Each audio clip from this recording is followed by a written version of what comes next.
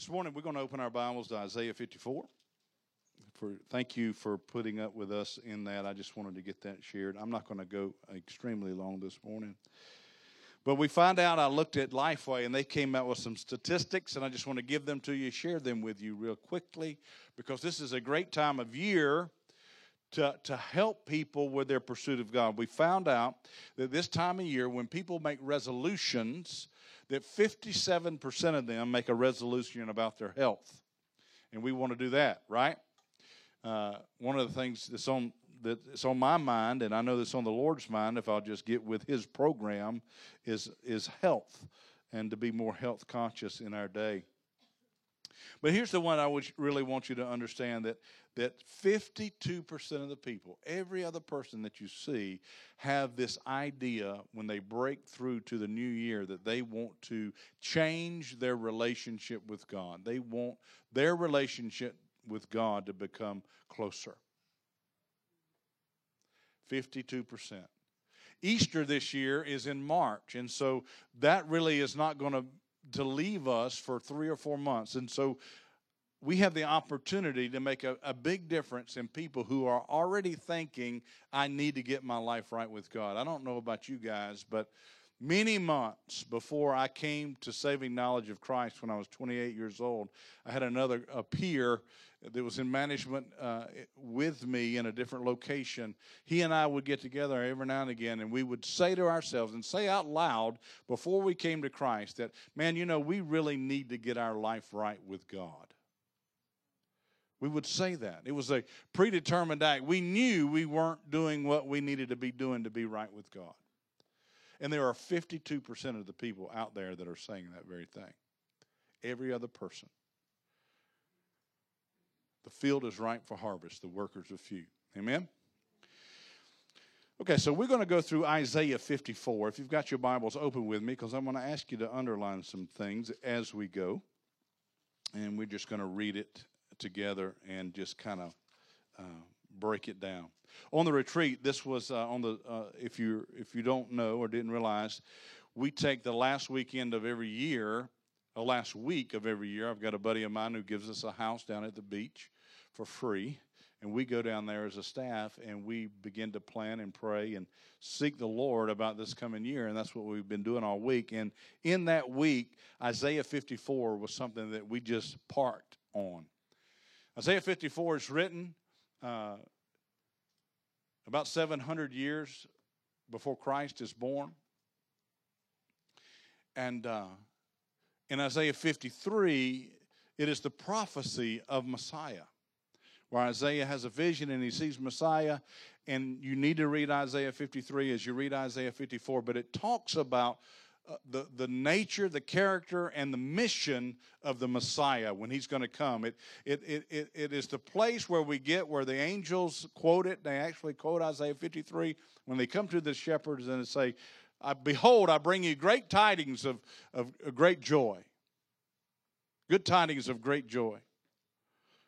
That comes from Isaiah 53, and this whole idea of man living in peace comes from 53 and 54.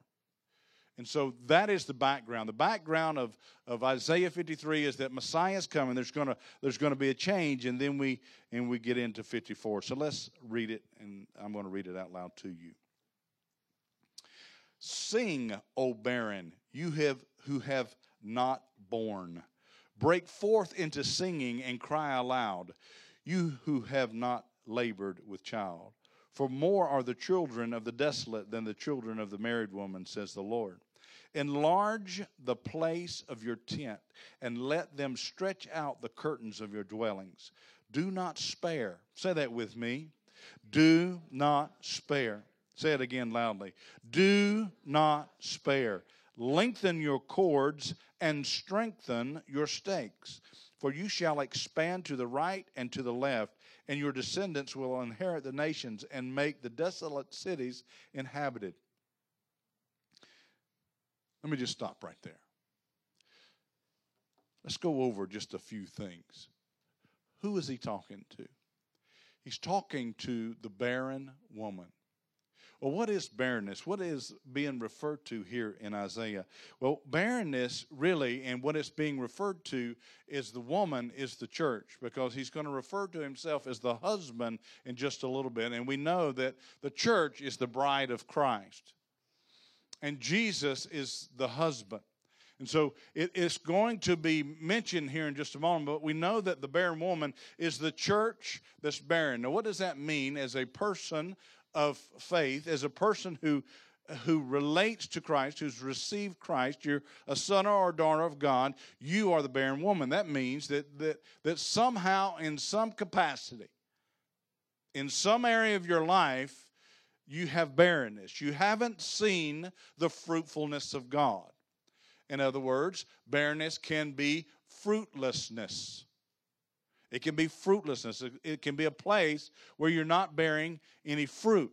And so he's saying, oh, you child of God who aren't bearing any fruit in this area. Or maybe it looks as if it's totally death. So barrenness could refer to death or desert or maybe a dry place.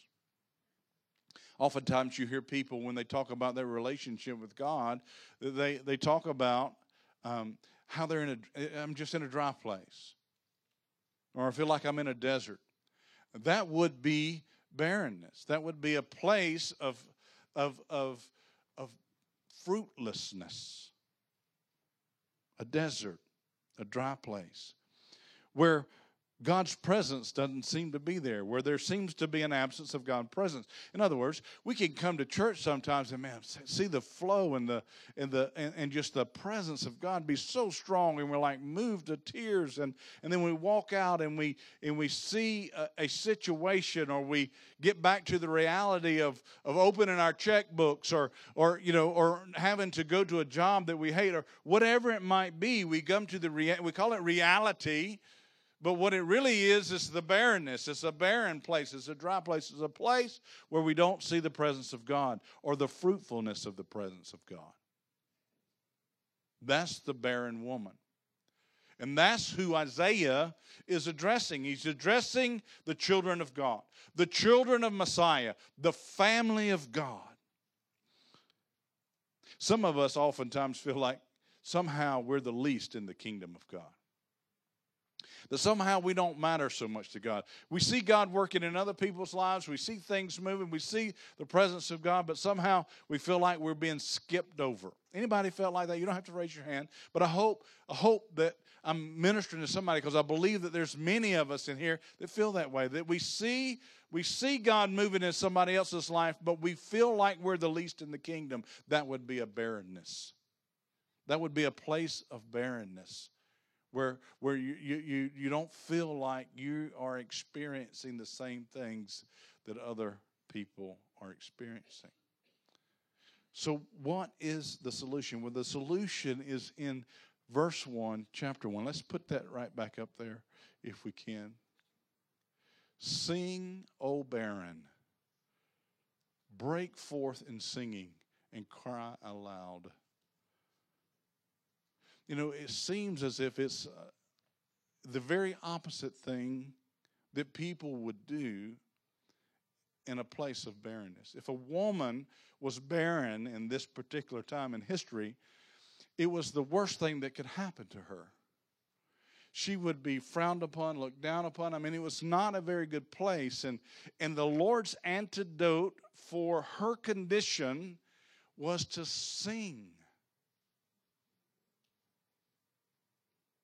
and cry to God. About what? About her barrenness. About her fruitlessness. I had a single woman come to me one time. Maybe you've heard me tell the story before. I apologize if you have. But it's the best example that I know. She was depressed and discouraged. And she came to my office and she wanted me to help her with her relationship with God, and with the pain that she was in, and the discouragement that she was in, and the depression that she was in. And she was looking for an answer. And my answer to her was, you need to sing. You need to worship. You know, it's really hard to be discouraged, depressed, if you're singing. Whatever mood you're in, try singing. It changes it. So why does it change in here? Because we're all singing. Now, there are people that they can be in this place and have their arms crossed and in a posture that you can't make me sing. And they're probably not going to get much from the singing. But the answer to the barrenness and the fruitfulness and the dry place and the challenges in life and the areas that we see that we need the miraculous of God is singing and crying out to God. Praise and worship is your solution. It is your life. Deal with barrenness through worship. We enthrone God in song. When we sing to Him, it releases the miraculous into your situation. Praise and worship is the gateway to the kingdom coming to earth. If you're not seeing the kingdom of God in your life or in a situation or in a dry place or in something like that, you can be assured that you have the key. And what Jesus is saying, through Isaiah, is He's saying, listen, if you're having trouble, if you're not getting it, if you don't see God moving in this particular place, what's your answer? What's your solution? Praise the Lord. Worship God. Sing to Him. Why? Because God inhabits the praises of His people. You sing praise to God and He comes. The gateway to heaven is open. The kingdom has potential to come down in your situation. Does that mean every time that you sing it's going to be solved? Absolutely not, but you could get a prophetic vision. It says in Scripture that without vision people perish. But that word, and this came up a lot at staff retreat, that word is without prophetic vision, without God's solution, without God's Spirit, without God's touch on something, people perish. So you need the kingdom to come. Well, how do you get that? You get that through singing and worship. And so then he says, so spread out your tents. He says, spread out your tents and do not spare. That's why I had you say it. Let's say it again. Do not spare. What's he talking about? This is what God is saying in that scripture. And you read it. You study it this afternoon. He's saying to you and me that the things that you're expecting me to do the miraculous in, I want you to expand that, what that looks like. In other words, oftentimes we say, we have this one-track mindedness. God, I really need you to work with my wife, or I really need you to work with my husband, or I really need you to work in my finances. But we got this one area that we're putting underneath this tent that we need the miraculous of God to happen under. And this is what God says do. He says, if you want to see me move, this is what you need to do. You need to sing and cry out to me and expand the territory in which you think I need to work the miraculous. Stretch out your tents. Don't spare any place that I need to bring my abundance to, that I need to bring my miraculous grace to. Spare nothing. Everything bring to me. Everything put up underneath that tent. Bring everything to me, believing that I'm the solution and I'm the answer. And that's what he says. So what do? You sing and you cry out to him. And you expand your tent. So oftentimes we've got these places we want God to move in, but we've got sin in our lives that we hold really close because we don't want him to be messing with that.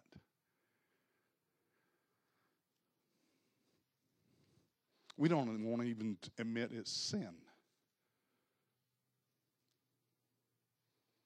And so we don't spread our tents out. We say to the Lord, if move right here, and when you move there, I might give you something else. I don't think that's the message here. I think the message is that I'm the Redeemer, I'm the Restorer, I'm the one. We're going to see that here in a minute. Put everything underneath the tent. Expect me to do miraculous things everywhere in your life. You know what?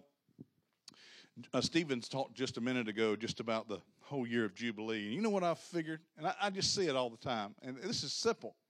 You think, well, that's the power of positive thinking. Well, probably. But I think that is what God wants us to do, is to begin to believe Him and think positively toward the things of Him and expand the tent. This is the year of Jubilee.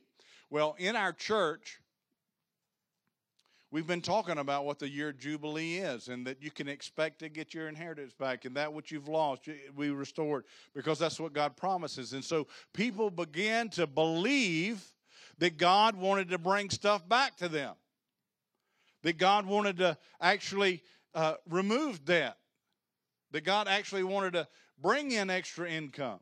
And they started to believe that. And guess what? I started getting phone calls. Pastor, you wouldn't believe it, but the IRS forgave a debt. What? Or I've got this check or that check or this happened or that happened. It just started happening. Why? Because there was an expectation. What happened? They spread out their tent. They included that in that tent. Pay raises had happened this year. Why? Because they had this expectation that God's grace could abound in that arena. And guess what? It happened. It happened. So there is this expectation that to know, as we spread out our tents, that that is an act of faith. When you start believing and expecting God to move in every area of your life, that's an act of faith. And what God says, don't spare. Don't hold anything back. Don't expect just a little. Don't just give me a couple things. Give me a lot. Show me a lot. Give me a lot to work with. Sing to me. Cry out to me. Watch me move the mountain. I'm the one who moves mountains. I'm the one who makes it low like a plane. So oftentimes, though, it's our past that hinders us, because we think that we've done too much, that we've screwed things up so badly that somehow God can't move. I had a lady came up to me after the first service, and this is what she said. She said, "You get my email this week?" And I said, "No. I've been out of town. I hadn't checked emails. I apologize." Listen to this, y'all. Come on. She said, "I sent an email to tell you that I was thinking about ways to kill myself. And the Lord took me to Isaiah chapter 54. He said, there's nothing that I have done that He can't forgive me of." In this passage of Scripture, as we're about to read, your past is your past. You need to get over your past. You need to get by your past, and you need to start receiving your inheritance. And we're going to talk about that. Let's read the rest of it. "Do not fear, for you will not be ashamed." Don't fear, because you're not going to be ashamed. "Neither be disgraced, for you will not be put to shame. For you will forget the shame of your youth, and will not remember the reproach of your widowhood anymore." The places that have been dry, the places that you haven't given to God, He says, don't be ashamed. Don't be ashamed of that. Don't think about the past. Don't be looking at that as if you've withheld for God for so long in that particular area that it's too late to give it to Him now.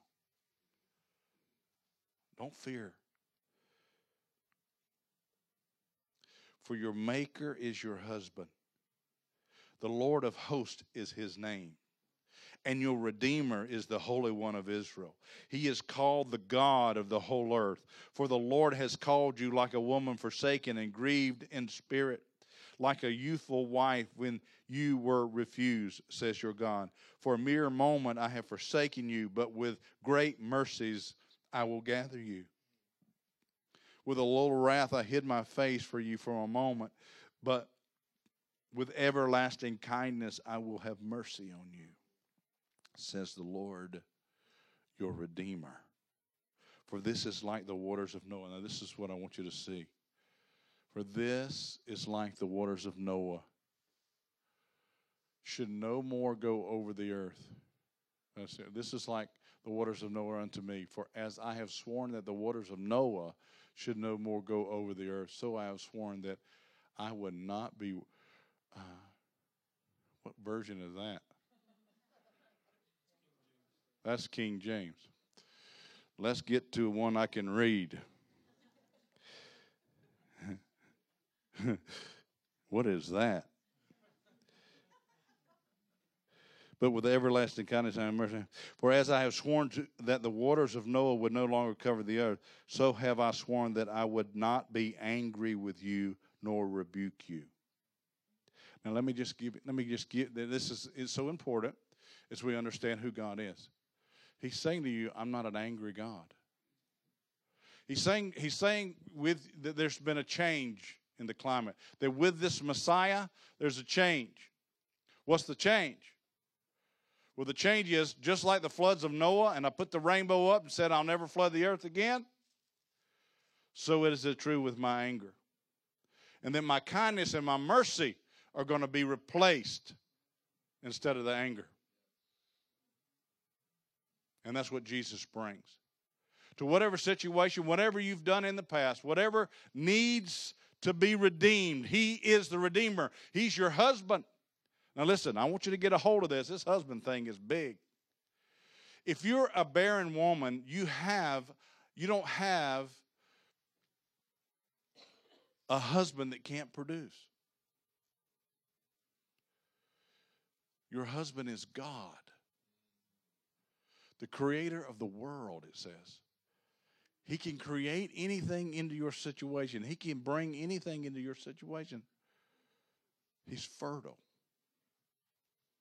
He can bring fruitfulness. And that's what He says about your situation. He's our Redeemer. He is replacing His wrath with peace. For the mountains shall depart and the hills be removed, but my kindness shall not depart from you. Say that with me. My kindness shall not depart from you, nor shall my covenant of peace be removed. Say that. Nor shall my covenant of peace be removed, says the Lord who has mercy on you. O you afflicted one, tossed with tempest and not comforted, behold, I will lay your stones with colorful gems and lay your foundations with sapphires. I will make your pinnacles of rubies, your gates of crystal, and your walls of precious stone. All your children shall be taught of the Lord, and great shall be the peace of your children. In righteousness you shall be established. You shall be far from oppression, and you shall not fear. You shall not fear from terror, for it shall not come near you. Listen, indeed they shall surely assemble, but not because of me. Whoever assembles against you shall fall for your sake. Behold, I created the blacksmith who blows the coals in the fire, who brings forth an instrument for his work, and I have created the destroyer to destroy. God's saying here that all these things He created, right? All the stuff, the devil was created by God. The devil is not omnipresent. He's probably not messing with you. It's probably some of his angels. And it's who he is. It's what he does. He's the destroyer. He's the one who wants to kill, steal, and destroy. But God's saying right here that He created him to do what? To destroy. He created the destroyer to destroy. But look what it says next. It says, but because you're my kids, but because you belong to me, but because I'm your husband, and I have redeemed you, and you're the righteousness of God, even though I created the destroyer to destroy, no weapon formed against you will prosper. Because of what? Because you are His sons and His daughters. This is the promise. What do you got to do? You got to sing to God. You got to cry out to Him. You've got to expand your tents.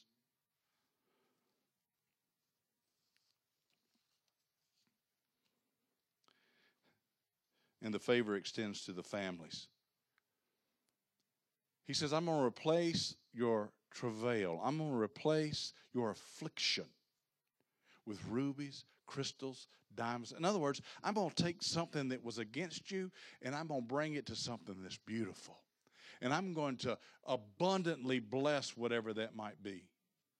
I'm going to take it from one place to another. You have to understand this. This is what I want us to understand this year. This is who God is. It's not something that he does, and he does it for his kids. He does it because we're his children. It is ours.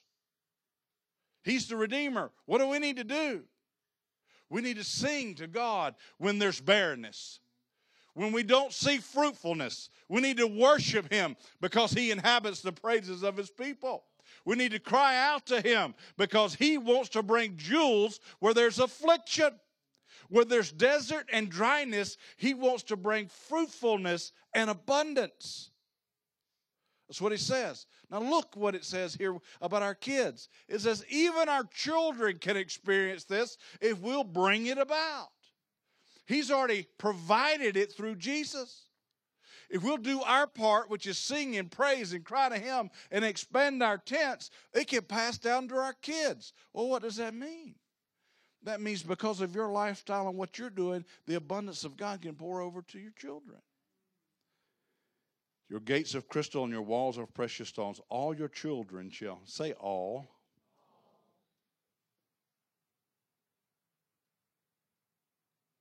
All your children shall be taught by the Lord.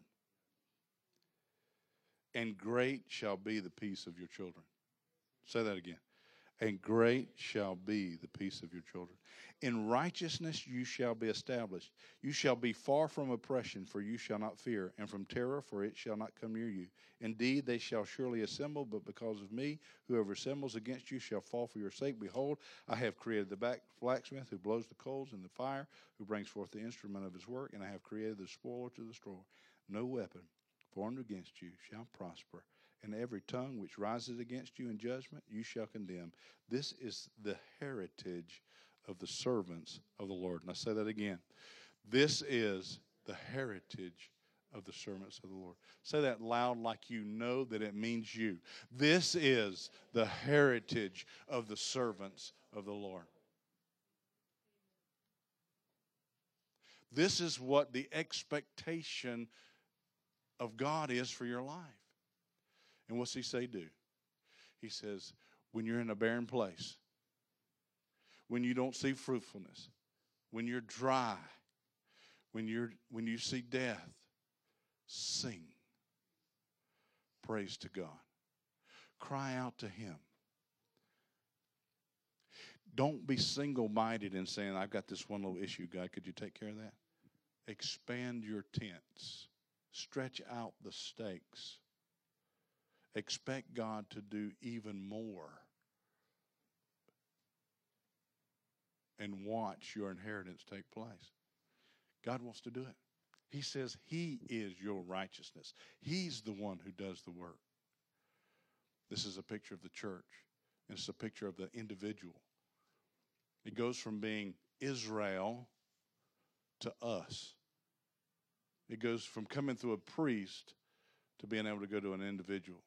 So God says to you and me, when we have struggles, when we have strife, when we have affliction, when hell comes at you, it cannot prosper. No weapon formed against you can prosper. I created the destroyer to destroy, but not the children of God.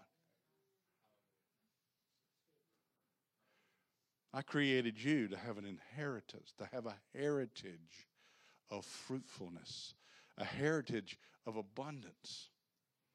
And one of the things that we had to deal with on the staff retreat by many was just a spirit of poverty.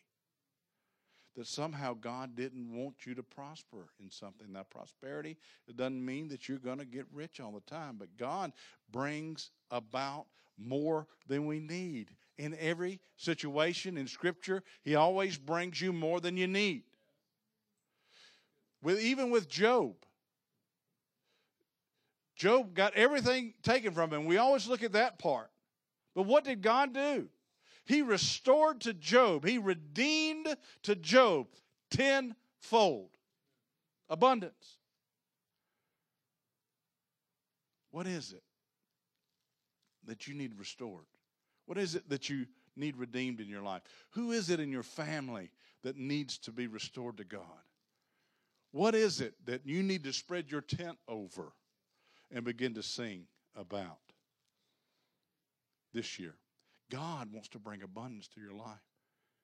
In Ezekiel, let's stand. In Ezekiel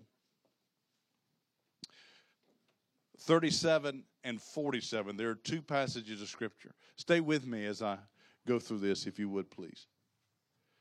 In 37 and 47, there's two Scriptures. And they tie in with Isaiah 54 and the message that God has for you. Say this right here to the person next to you. God has a message for you this morning. This message is for you. Isaiah 37 is about the dry bones. Anybody ever heard the story about the dry bones? Isaiah sees this vision empowered by the Holy Spirit. He sees these visions of dead bones, deadness, barrenness, dryness, death. And he says that the Spirit of God comes on it, and he says, speak, prophesy life. And he sees these dead bones come to life, where they get muscle, they get tendons, they get everything. And then it says, and breathe on them. And he breathed on them, and it received life. It began to bear the fruit that God intended it to bear. And he's saying to you and me today, when you have a barren place that's dead, that needs resurrection, redemption, and reconciliation to God, that needs the miraculous grace of God to come upon it, sing to me, O barren. Cry out to me, expand your tents, and watch the grace of God bring healing and health to it. In Ezekiel chapter 47, there's a picture of a river that flows from the throne of God. It's a beautiful picture. It's about 600 feet wide. It's not a creek. And the first time that in the Spirit of the Lord, the guy sees it, he says, it was ankle deep. He took me out and he walked me through it over this 600 feet of water, and it was ankle deep. And then I worshiped. Then I sing to the Lord. And then I cry out to Him. And I expand my tent. And I believe. And that Spirit and that river began to flow deeper. And I was at my knees. And then I would sing to God and expand my tent. And that river would come to my waist until there was a time when it was over my head. Now here's the word of the Lord for you and for this congregation of believers. There's a place where you can be in the rest of God, that you no longer have to strive, that the river of the Lord is overflowing. And have you ever seen a river out of its banks? It destroys everything. It takes everything with it. And God says, I am the righteousness. I am your righteousness. I am the Spirit. I am the power. I'm doing the work. You do your part. What's your part? Sing praises unto me. And my presence will come, and there will be a river that flows from that that's going to do destruction to those things that come against the kingdom of God in your life. You got to believe that the kingdom of heaven wants to come out on these things, and you got to pray and sing and cry to the Lord and expand your tents over those things. And I think the Spirit of God is going to wipe out those things that come against you. They're going to water those dry places, because in Ezekiel 47 it says everything that the water touches was fruitful. Everything that the Spirit of God touched, everything that the kingdom came down on, it was fruitful. It prospered. Isaiah was 100 years before Ezekiel, thereabouts, saying the same thing. And this is it. When Messiah comes, He's changing everything. When the Spirit of God is poured out, changes the game. Where there was no power, now there's power. Where there was no way to fight, now we can fight. How can we fight? There's a river that flows from the throne of God. Jesus said about you and me, out of you will flow rivers of living water. And everything that it touches will prosper. Why? Because it's your heritage. You need to hear that. It's your heritage. If you're a man or a woman of God, it's your heritage. You should settle for nothing. It says in that scripture that nothing, no weapon formed against you should prosper. Say that with me. No weapon. No weapon. No weapon. Don't settle. Don't spare. No weapon formed against you will prosper. Because of your inheritance. Because you're a child, a son of God. That's all. That's why. Nothing that you do, everything He did. So if you're here today and you need to commit your life to Christ, we're going to have people up front that's going to pray for you in just a moment. We want to pray. We want you to expand your tents up here. I need to bring this to God. I need this to be underneath that tent. I need this. I need this. There's going to be people that want to pray for you. I pray you wear them out for me, would you? Wear them out.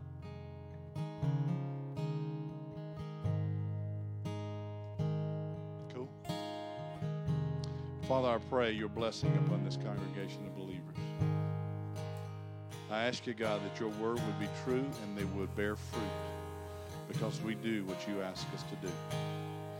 That we sing when we don't feel like singing. When we're dry and barren, we sing praises to God because that's where our help comes from. Because you inhabit the praises of your people. And I pray that we would expand our expectations of what you're going to do this year, God. And that you would move with power. I thank you for that. I pray in Jesus' name.